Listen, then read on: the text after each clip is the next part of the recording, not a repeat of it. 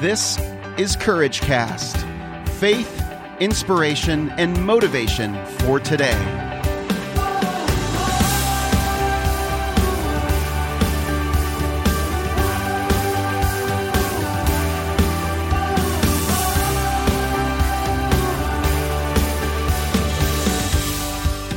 Well, hey everyone, I'm Eric Nordoff, and welcome to another episode of Courage Cast. On location, continue our summer family vacation. You guys get to go along with me. It's a lot of fun. We're having a blast, and definitely enjoying and trying to relate our experiences back to you as we go. Like, for example, yesterday, Caden and I, my middle son, my middle child, and I went on a fishing expedition while Chrissy stayed home and shopped, and she enjoyed that very much. Our oldest son also stayed home. He doesn't love fishing, although he's going to be going on Wednesday with my other son. They're going to go out together, and that should be a lot of fun. I'm excited for them to be going and doing all of this good stuff and getting to experience amazing Montana. I tell you what, I recommend this as a family vacation spot. It's absolutely gorgeous over here in western Montana. I'd never been to Montana. We're going to go to Yellowstone. We're going to go to the Teton Mountains in Jackson Hole, Wyoming. What a blessing and a privilege that we get to go. And I don't share it to kind of, I don't want you to feel badly that you can't go on vacation, or maybe you are going and enjoying yourselves as well.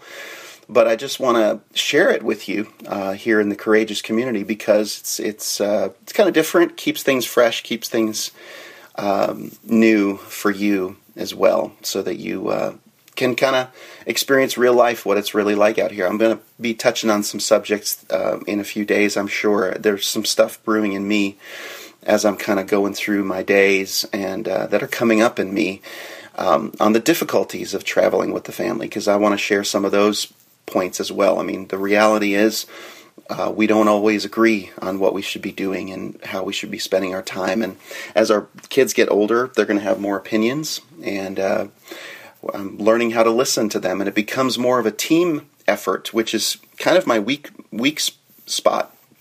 I'm not great at working in a team environment unless I'm in charge. And that's because I'm an only child. And when no one else is in charge, I tend to take charge. But when others begin to show leadership, how do I release that to them? How do I allow them to be empowered in that? That is something I want to talk about in a few days as I kind of put some more thoughts together as we're going about our day. But today I want to talk about our fishing experience that I had yesterday. Yesterday, Caden and I went on the Flathead River with a guide. His name was Rod, and it was a really great experience for us. The first time we'd ever gone fly fishing. Now, fly fishing is a lot different than regular fishing. I'm not an outdoorsman by any means. I didn't grow up fishing, I didn't grow up camping, I didn't grow up hunting. But my middle son loves all of those things. Not so much camping, but the hunting and the fishing part, loves it. Really interested in it. And I want to take an interest in what he wants to take an interest in. I want him to have some experiences that help him to grow and embrace that. And hopefully it's something that he can do later on. And he knows that it's not my favorite thing to do. He knows that it's not something I'm very gifted in, but we've been able to find others that have shown us the way, that love it as well, and we've tried to connect him with people that love to do it. So, all that being said, we went ahead and did a fly fishing adventure all day yesterday on the Flathead River, right next to Glacier National Park, and so it's had beautiful, gorgeous views. We saw a couple of bald eagles soaring above us and perched on their tall evergreens, just overlooking the river and looking for something to prey on. It was gorgeous. We saw some animals. We saw a lot of fish. We saw a lot of birds that were different breeds of birds. So it was just a gorgeous experience for us. And one of the things I wanted to just share is this experience of fishing and what I learned during the fishing experience. And I want to share what the most important lesson was that I came away with. First of all, fly fishing is a very active sport, I realized. It's much more fun than fishing, because regular fishing, where you just throw out the bait or a lure, you pretty much throw, cast and wait. It can be not as exciting. But fly fishing requires quite a different skill. It's a lot of I've learned a lot of terms. This guide was excellent. He taught a lot of terms to me, like, of course, after the cast, you have to do something called mending, which moves the fly line over to a certain spot, so that as we're floating down the river, and the fly, which sits on top of the river, on top of the water, that's what's attractive to those fish, those trout, those cutthroat and rainbow trout, is that they love these flies, and so they will grab at it, and you have to learn how to make the flies sit so it looks most natural and most attractive to them. And so you use a process called mending. You also don't use the reel. You actually do something called stripping, which is you keep your left hand on the fishing line and you pull on that line after you cast. Or you can hold it with your right hand, the same hand that's holding the fishing pole, and you grasp it under your fingers in order for it to cast out and not go any further. But if you hold it with your left hand gently and you cast, it will go further out and further out. And so you're constantly doing this thing called stripping, mending, and you're always learning about casting. It's it's a lot of coordination, and then the cast has to be just right, because if you cast it wrong, using the wrong method, you can get a fly hook caught in your ear or your nose or your head very quickly. So thankfully I only got it caught on my shirt a couple of times, but nothing too bad, nothing went in the skin, no skin penetration. But it's a certain way of casting. You have to sort of not flick your wrist, but flick your arm in a certain way at certain degrees and certain angles. And so it's very interesting, very great experience for me. And we caught about 15 fish yesterday. They were between 10 to 15 inches long, so nothing huge, but it was just the experience. And then when you catch it, you catch the fish, you continue to strip that fish in with your line with your left hand. And so it's a kind of a give and take battle all the time, and when you catch them. And it was a great experience for Caden and I, and we're excited. I'm excited that my boys get to do it again. But the biggest lesson I learned in the process was, I was pretty good. I got good at doing this. I felt like at times even I got lazy in the process. I started to get sort of cutting corners, and I found myself getting a little overconfident at times, and then I got humbled. I noticed that I was being overconfident, and then I would make some mistakes, some silly mistakes, and not do things quite right, and maybe get my reel or my line caught with Caden's line. And that was another aspect to this, is when you're fishing together, you have to make sure you're communicating with one another, because there were times where we wouldn't communicate, and our fishing lines would get caught with one another. And so it was a tremendous amount of teamwork. It took a tremendous amount of communication. It basically involved all aspects of business. And I couldn't help but think about how this all relates to my business and success in business. It involved every aspect: communication with team members. It involved, the process of working and working together, but also working individually and learning how to function and perform the duties that were assigned to me, and getting better at those tasks the more I did them and the more I experienced and grew in experience. And so now I feel more confident I could fly fish. And what a great skill. Now I learned a new skill. I'd love to try it again and continue to get better at it, and learn more advanced techniques. I'm sure there are more things that I didn't learn that my guide didn't show me yet.